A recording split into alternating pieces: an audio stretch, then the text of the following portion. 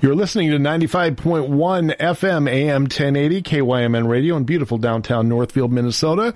Good morning. My name is Rich Larson, and you are listening to Legal Talk with Justice Gordon Moore of the Minnesota State Supreme Court. Good morning, Gordon. How are you, sir? Great, Rich. It definitely has an October feel to it tonight. React, maybe even a November feel. I was going to say this is like what you wake up to on Thanksgiving morning. Yeah, I mean, it's brisk out there, but it's great to be down at the station again for another episode of Legal Talk. Thank you, sir. It's good to have you here. I always enjoy our conversations. It's this has really been a fun little project to be working on. Yeah, I hope the listening audience has also found something helpful or interesting about it. It's, we try to hit issues that we think are of interest, and frankly, it's a little hard to gauge sometimes, but we've got a few interesting things to talk about this month. We do indeed. So before we get into, we're going to talk about election law today.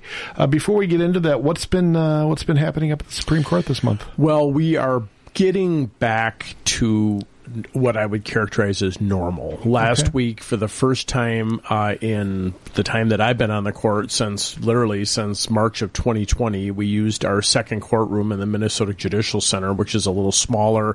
That had been our Zoom courtroom during the pandemic. It had been reserved for the Chief Justice only. But we were back in there. Generally, we're second week of oral arguments are there, and that was fun. It was actually fun to be the person who gets to knock on the door, because the junior justice in that configuration is the first one to enter the courtroom, so I had to fulfill that important responsibility. Although the reviews were mixed as to how it went, frankly. So apparently I've got some work to do on knocking. You got to work on your knock. Yeah, there's a debate of whether it's 2 or 3 and those sorts of things.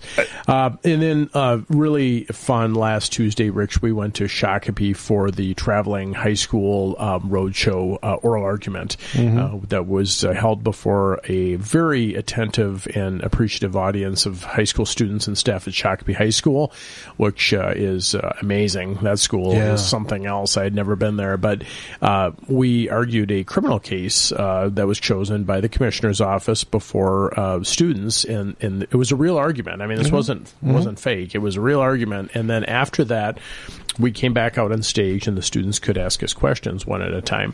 And so that happened for about 25 minutes, and then their culinary arts program prepared just a wonderful lunch, and then 4 of us stuck around for tours of the facility, and then we talked to classrooms, and I got to do that, and that was a blast. That's neat. That was really fun.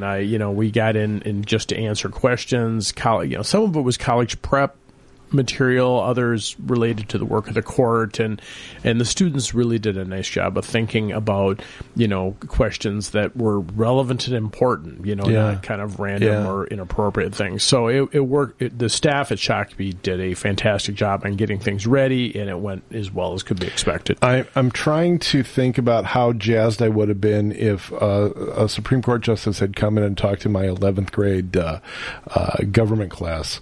And I think I probably would be talking about it to this day. For some kids, you could tell it was really meaningful. Shakopee has an academy model for their school where they divide their school up into 6 learning communities they call academies. And they had students that really auditioned to be guides. Each justice had 2 guides, and, very attentive and thoughtful, young people that really cared about what they were doing. And it was a great day. A good day for the court. I think the court felt really good about being back out in the road. It had been a few years. Yeah, that's fantastic. All right, so what do we have coming up in November then? Well, November has, I would say, kind of a typical array of cases starting October 31st. We have some workers' compensation cases and some tax cases that probably aren't necessarily interesting to the general public, obviously very interesting to the people involved. But I did select a couple of cases that I thought the audience might be interested in knowing about. On November 9th, we are hearing the review of the Court of Appeals decision to affirm in part and reverse in part a water discharge permit issued by the Pollution Control Agency to Polymet Mining for the North Met mining project. For those of you who aren't aware of it, Polymet has proposed the first copper nickel mine in Minnesota in the vicinity of Babbitt and White Lakes on the Iron Range. And there are a variety of permits, environmental permits, that state regulatory agencies have to issue in order for this mining operation to commence. And this water permit is, water discharge permit in particular, is a critical component of that. And so case is percolated through the administrative process up through the Court of Appeals, and now it lands on us. And to give you an indication of the level of interest, we have 6 outside groups that have filed amicus briefs or friend of the court briefs advocating for their position on it. So some environmental groups, some more industry-related groups. And so we hear that on that's actually the last case of the November calendar on Wednesday the 9th, and I think it merits that. It frankly probably merits, individual consideration that day. I think it's getting that. The previous day, we have cases that go the gamut, and I picked out one criminal case in State versus Douglas on November 8th, Election Day. We're going to consider whether unaltered tinfoil is a device, gear, or instrument designed to assist in shoplifting or defeat an electronic article surveillance system. The defendant there was accused of using tinfoil to preclude a theft detection device from being activated. And so the question is, was tinfoil designed as a device, gear, instrument to assist in shoplifting? Unaltered tinfoil. And so it's, again, and the grand scheme of the criminal cases in the state of Minnesota, it's not a life or death issue, but for Mr. and Miss Douglas, they were convicted of shoplifting and, have a conviction on the record. And so the Court of Appeals issued a statutory interpretation analysis, and we're going to take that up on the 8th. And so that's, kind of a unique little issue. Yeah. You can't comment on any of this, but I didn't even realize that was even a thing. I can't. The legislature... let's just say that efforts to try to violate the law have existed since territorial days, and the legislature sometimes is proactive and sometimes is reactive in response to ways that people are trying to circumvent the law. And this shoplifting device statute may be one of those issues. But I can't say anything more about it other than to say live streaming occurs every day. We have oral arguments on, and those are 2 cases that people might be interested in popping in to listen to. Going back to this Polymet case, another topic you can't comment on, but I want to make a plug for another one of my shows. About a month ago, maybe 6 weeks ago, on Public Policy This Week, we had former Governor Arne Carlson on our show, and he has some strong opinions on the whole Polymet and actually mining in the Lake Superior watershed altogether. And for those of you who are interested, I would direct you to your favorite podcast platform or to kymnradio.net. Look up Public Policy This Week and Governor Carlson's thoughts on the Polymet situation. There are a lot of intensely held issues, and one of the parties involved is one of the Indian tribes that is directly affected. Is it Red Lake? That's I think it's Bois Forte. Okay, it might be. Yes, I think you're right. I haven't read that case yet, but I believe it is. So, the bands have an interest. The state has an interest. Obviously, there's union mining interest, and so it's complex. But obviously, the welfare of the environment is critical. But I think what's really at issue in the Polymet case is the process. Yeah. Because administrative agencies have a lot of authority. This has been a debate at the U.S. Supreme Court level. The so-called administrative state, kind of folks that are upset about how much authority has been delegated to administrative agencies, elements or arms of the executive branch in order to make decisions on things like permitting. And it's a very technical and specialized area involving science and we delegate a lot of authority to those agencies, and the question is, what process are they using? How much public notice are they giving? And how are they considering the various questions. And then, on review, one of the issues the appellate courts have to decide is how much deference or how much do we defer to decisions of administrative agencies regarding issues of their expertise. Sure. And this is a big deal. The North Met project is a big deal. We have had other cases in front of them, and so I'm sure that will have a lot of interest. To be clear, this is not a case that will decide if PolyMet is going to be able to mine in northern Minnesota. No. This is a permit. They have to have certain types of air and water permits in order to be licensed to do the mining. Yeah. And the water discharge is critically important because of, the byproducts of mining, and does that leach into the watershed, and does that, as Governor Carlson indicated, affect the Lake Superior watershed specifically. Yeah. And so there's a ton of interest there by parties up there. You just raised my eyebrows because that's something I'm very interested in. I'm going to be paying close attention. I'll even go on and online and watch those arguments. Courts.gov, Supreme Court. November 9th. So November 9th, yeah. So our calendar, we have a variety of other interesting cases that we really don't have time to talk about. But first 2 weeks of the month are the oral argument months, generally Monday through Thursday the first week, and then Monday through Wednesday the second week. Okay. So, I don't know if you've noticed or not, but there's an election coming up here pretty quickly, sir. Yes, there is. And the election season for the Supreme Court is a really intense one because, in addition to people being on the ballot, full disclosure, including me and my colleague Justice Hudson, there are cases that come directly to the Supreme Court involving election issues. The Supreme Court has jurisdiction to hear what are called petitions to correct errors in ballots under state statute, and these have to be dealt with immediately because, with ballot printing deadlines, the Supreme Court has the obligation to give direction to the election official, Secretary of State, as to what to do. And so, yes, we have been busy, and these are not part of our scheduled docket. These are things that just pop up and they have to be dealt with immediately. This is just people elbowing their way onto your schedule, basically. They are, and I'll give you a couple of examples of scenarios that we've had to deal with. Yeah.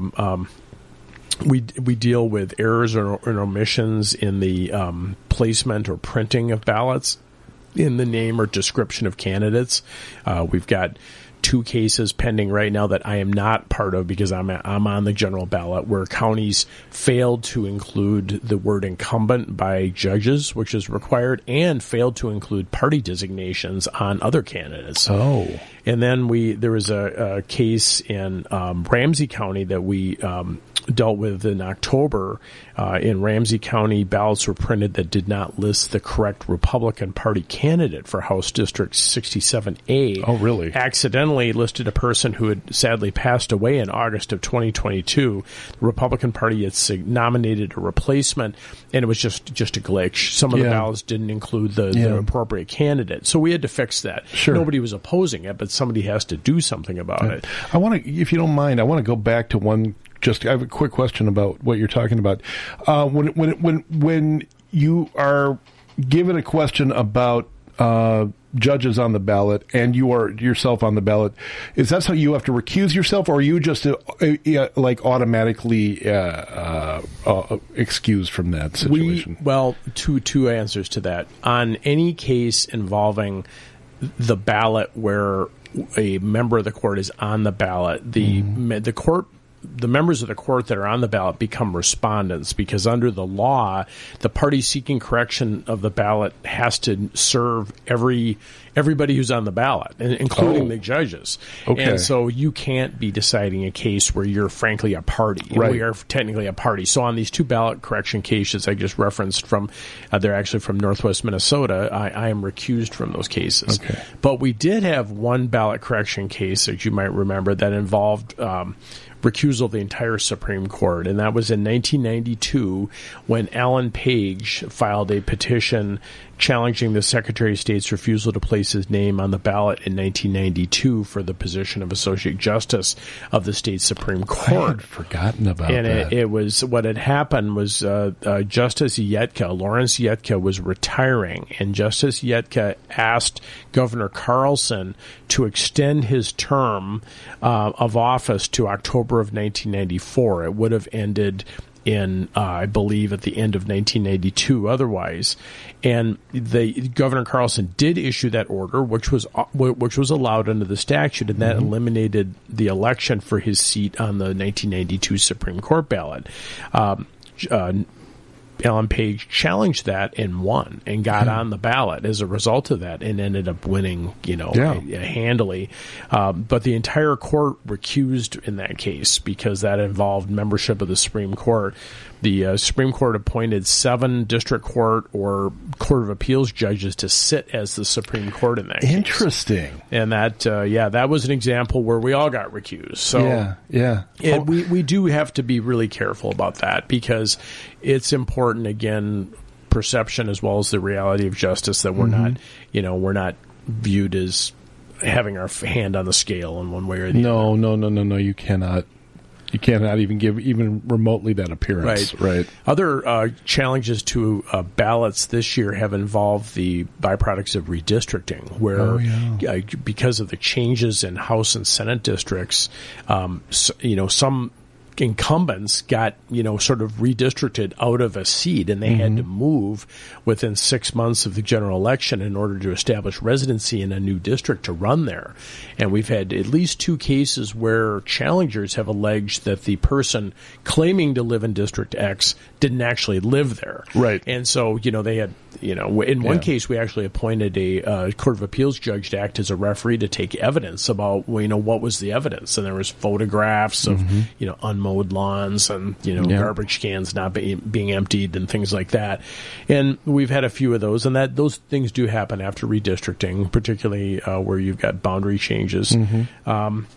And let's see here. One petition that was from 21 was the challenge to the language on the Minneapolis public safety ballot, the charter ballot, where the voters in Minneapolis were asked to amend the city charter to remove language regarding the police department and to replace it with the Department of Public Safety. And challengers asked for that to be stricken from the ballot because they claimed that the language on the ballot was misleading or inaccurate. The court denied that, and of course the ballot measure actually did fail.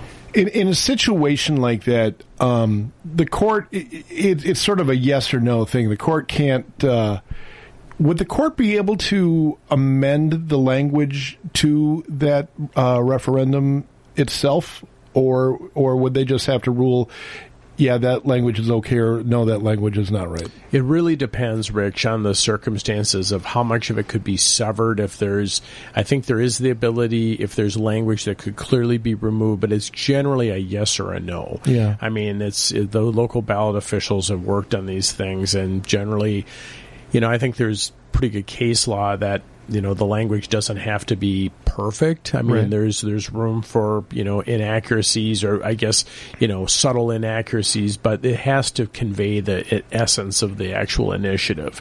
And that was part of the question there. I think we said it was perhaps imperfect, but it was sufficient. Okay. And there was in 2019, just to end this discussion, there was a City of St. Paul garbage referendum initiative that got a lot of traction in the City of St. Paul. If the listeners know people that reside in the City of St. Paul, the hauling of waste and garbage is kind of complex. And in 2019, we affirmed a district court order that directed the City of St. Paul to put a referendum question regarding the city's garbage hauling ordinance on the ballot for a municipal election. Okay. So those are some examples of ballot correction measures. Sure. And oftentimes what we do is we issue an immediate order with an opinion to follow because, oftentimes we have to literally within hours or days have have to direct the local election officials, can you count this ballot? Do you spoil these ballots, the absentee, et cetera? And they need direction, and then we try to supplement it with a decision that explains why. Is there a time limit on how long you have to issue your the decision? Well, you issued the decision, but the explanation? No, the explanation can come out whenever but the order is dictated by election deadlines and, frankly, printing deadlines for ballots. Right. Because that's just the reality of it. Things don't happen immediately, and we do still have printed ballots in this state. We're not all electronic by any means, and so we are doing printed ballots. And finally, on the one area where the court gets involved in election law that is publicly notable would be in the whole election recount issue. Yes. Yeah. We've had some big ones over the years. Yes. Yeah. I mean, the Supreme Court has jurisdiction by statute to address election contests in cases involving candidates for state office. And one that listeners might remember is in 2009, the Frank and Coleman Senate recount. The 2009, the court appointed a 3-judge panel to hear an election contest involving the Senate election. It was Norm Coleman was the incumbent, Franken was the challenger. By statute, the margin separating the two candidates was less than 0.5% of the total number of votes counted for the office. As I recall, it was like 200 votes, too. It was after canvassing, it was 206 votes in Coleman's favor. What happened was there was a statewide manual recount ordered, mandatory recount. I was county attorney in Nobles County at that time, and I remember vividly that day of, people appointed to examine every ballot with representatives of both campaigns watching. It was pretty intense. The statewide manual recount considered previously rejected absentee ballots, and that was one of the controversial areas of that. Absentee ballots. That tends to be, those are counted sometimes last. The election was certified after the recount by 225 votes in Franken's favor, and then after they had a trial, the court appointed a 3-judge panel to hear the contest. And after that, Franken's margin bumped up to all of 312 votes. Right. And so that was the final outcome of that. Previously, in December of 1962, the court got involved in the closest race for governor in state history. That was the Rolvag-Elmer Anderson, Carl Rolvag-Elmer Anderson election. That was another dispute over the counting of recording of votes, and that's really, frankly, where these disputes come up. We saw that in Florida in 2000 in the Bush versus Gore case. But after recanvassing, Anderson led by 142 votes, and after a dispute over amended returns from different counties, the final margin of that election was 91 votes out of 1.2 million cast in favor of Carl Rolvag for governor. Wow. And so those are tight elections, and tight elections happen. I mean, that doesn't mean there's any conspiracies or anything nefarious.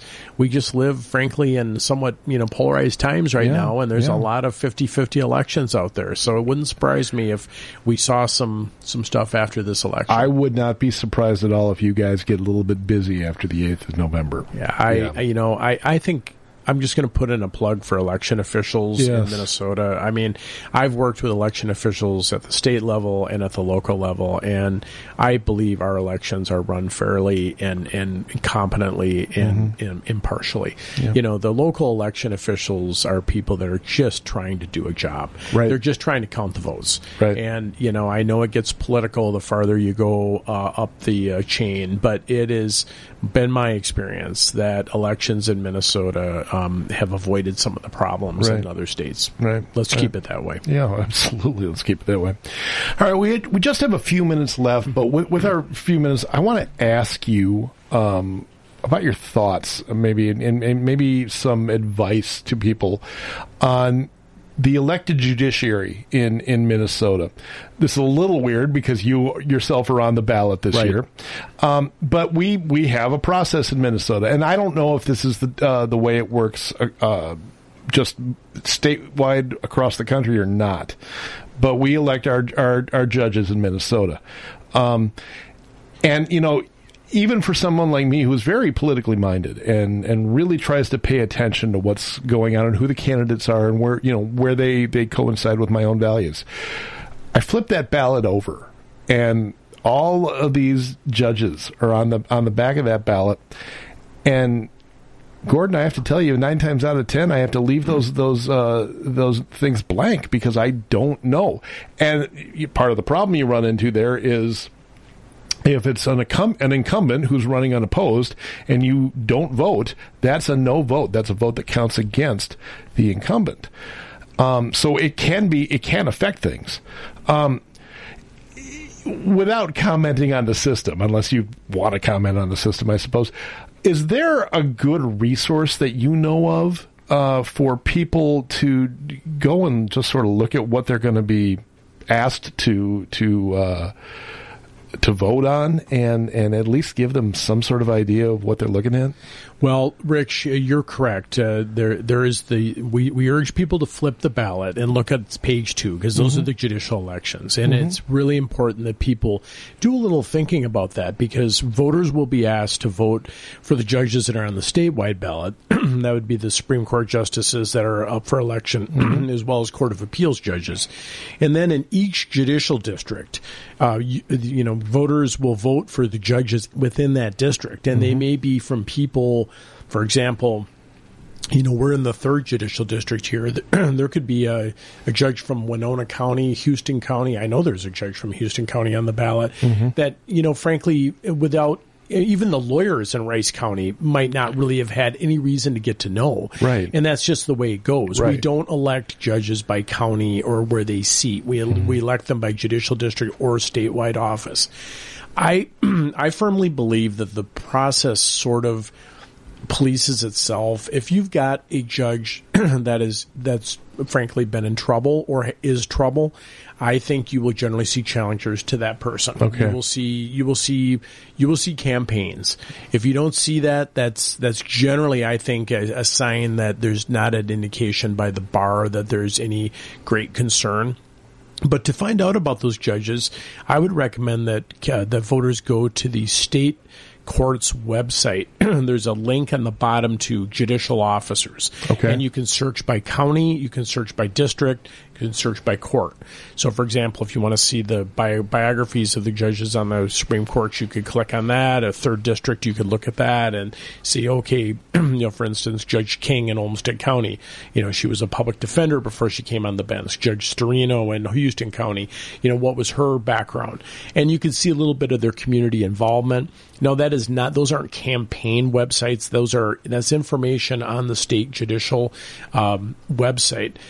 Some candidates do have websites, particularly if there's a contested election. There is one in Scott County. The 1st Judicial District, Judge Chuck Weber is being challenged. His is the only contested seat out of 105 in the state this year, which is extraordinary. Wow. And so Judge Weber does have a website. You could go to his website, and I think his opponent may as well. And, those are obviously partisan, not politically partisan, but they're put on by supporters of the candidates. But most uncontested elections don't involve websites or campaigns. I think most judges don't think that it's really appropriate to be doing a ton of campaigning if they don't have a challenger on the theory that asking people to give money for an uncontested election seems a little awkward. Yes. But it does create an information vacuum. I don't deny that. Generally, the State Bar Association puts out some information about judges closer to the election. I think one thing I would recommend voters do is talk to attorneys that they might know. Okay. If they have an attorney or if they've got a friend that's an attorney, or for the local elections, talk to law enforcement. Sometimes law enforcement or probation officers, social workers, people that work in the court, and they see these judges on the bench and on their, daily basis, it can tell you a lot about the way that judges handle their business and what type of people they are, how involved they are in their cases, the community. We have a very good, and this is a little self-serving, I acknowledge, our Judicial Selection Commission in the state of Minnesota is very good, frankly, at getting people recommended to the governor for judgeships that are of the type of people that we should have on the bench. People that belong there. Yes, and people that don't belong there, frankly, Rick, get screened out. Okay. Because the Judicial Selection Commission is comprised of people appointed by the court and by the governor, and they do deep vetting of candidates for judicial positions. They're doing calling, they're talking to stakeholders, attorneys, other judges, law enforcement officers, opposing counsel, and they're looking for character issues, they're looking for temperament questions, they're looking for knowledge, expertise, health-related issues that are pertinent to the job. And so that process, I think, really works to weed out folks that really shouldn't be on the bench. So if I'm looking at a ballot, not necessarily knowing the decisions one way or the other, or tendencies of a judge, I can be confident that this person has been deemed to be competent and deserving of a judgeship. Almost all of the candidates on the ballot, with a few exceptions, were appointed by a governor. Yeah. And it could be, frankly, we may still have some Governor Ventura appointees on the bench. We definitely have Pawlenty and Dayton and Walz appointees. We might even have a Arnie Carlson appointee or two around still. And you can be assured that each of those governors took their responsibility to appoint judges really seriously. And the judicial selection commissions that those governors worked with had the same thing. I mean, these are merit selection panels that are comprised of, frankly, all-stars. And these are people that governors are putting their trust in to basically, frankly, not embarrass them and not embarrass the people of the state of Minnesota by putting somebody there who shouldn't be there. Right. And so, it in my opinion, works really well. That said, the governor doesn't have to appoint somebody from the that is recommended by the Judicial Selection Commission. There have been a few examples of candidates put on the bench that have been outside that process. That is a lot less than it used to be. But I'll give former Governor Quee the credit. The Quee Commission in the early 80s was the first effort to put together a body to really screen and look at judicial merit for the appointment to the bench. And it's been followed by governors of, Jesse Ventura, Reform Party, Republican, Democrat, have all followed it. And I think it's led to a Minnesota judiciary that citizens can have trust in. That doesn't mean that they're going to agree with every decision made. Of course they won't. If you're involved in a case and it goes against you, that can be frustrating. But in my experience, I just hung out with the district court judges at their conference a few weeks ago. These are people that care deeply about their jobs. And in some cases, Rich, these are people that have given up partnerships at frankly, large law firms to take, significant pay cuts because of public service and a desire to serve the people. Right. And I think voters, when looking at a background of a candidate, if they see that type of transition, they know that's somebody that is really focused on public service. Sure. Hanging out with district court judges at their conference. I bet that was a barn burner. I bet those people really know how to party, Gord. They are a great group, and judges getting together. Particularly when I was in outstate Minnesota, it was my one chance a year, actually two. There's two judge conferences to see other judges that I wouldn't otherwise see. Yeah. And it's kind of a safe space for judges to talk to each other without having to worry about saying something that's overheard in a public cafe or something that could create trouble. They are good people. We have excellent. The district judges put on seminars on cases. I'll tell you, that's a little interesting to hear them talking about the Supreme Court's decisions over the past year, and when you're part of making those decisions that I never used to be, and so you kind of have to sit there and grin and bear it a little bit. They make some fun of us once in a while, but they are a excellent group. They're a lot of fun, and they're super knowledgeable and passionate people about the cause that they're working on, and it's just inspiring to hang out with them for a few days. That's great. Right. Well, we are at the end of our time, Justice Moore. I want to thank you again, as always, for taking some time and talking with us today. And thanks for taking the time to talk about election stuff. I think that's really important right now, and I think that's a conversation that's not had enough, and I think some people needed to hear it. I agree. It is important for voters to flip that ballot. They can go online right now. For instance, the city of Northfield on their website, you can look at your ballot. You can find your ward and precinct, and you click, and you can look on your ballot in advance of going in, and you can see the judges that are there. And you could, if you've got the time and the inclination, can do a little research to say, hey, who am I voting for? Right. And no, you're not going to know every judge on that ballot, but hopefully you'll get a sense of who they are and what they represent. And again, if you got questions, ask an attorney, ask a stakeholder. Generally, those people will tell you everything you need to know. All right. Justice Gordon Moore of the Minnesota State Supreme Court, thank you, sir.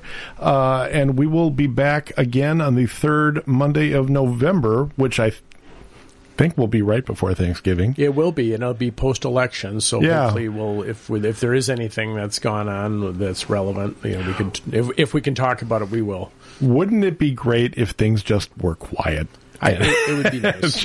We just had a really uneventful election. Everything just went the way it was supposed to go. I hope from the administration of the election standpoint that things go smoothly. Yeah. That's really what's important. Unfortunately, I'm not holding my breath. Yeah. So, let's keep our fingers crossed, I guess. Okay. Thank you, sir. And folks, you're listening to 95.1 KYMN Radio in beautiful downtown Northfield, Minnesota. We now return you to our regularly scheduled eclectic and wonderful group of music.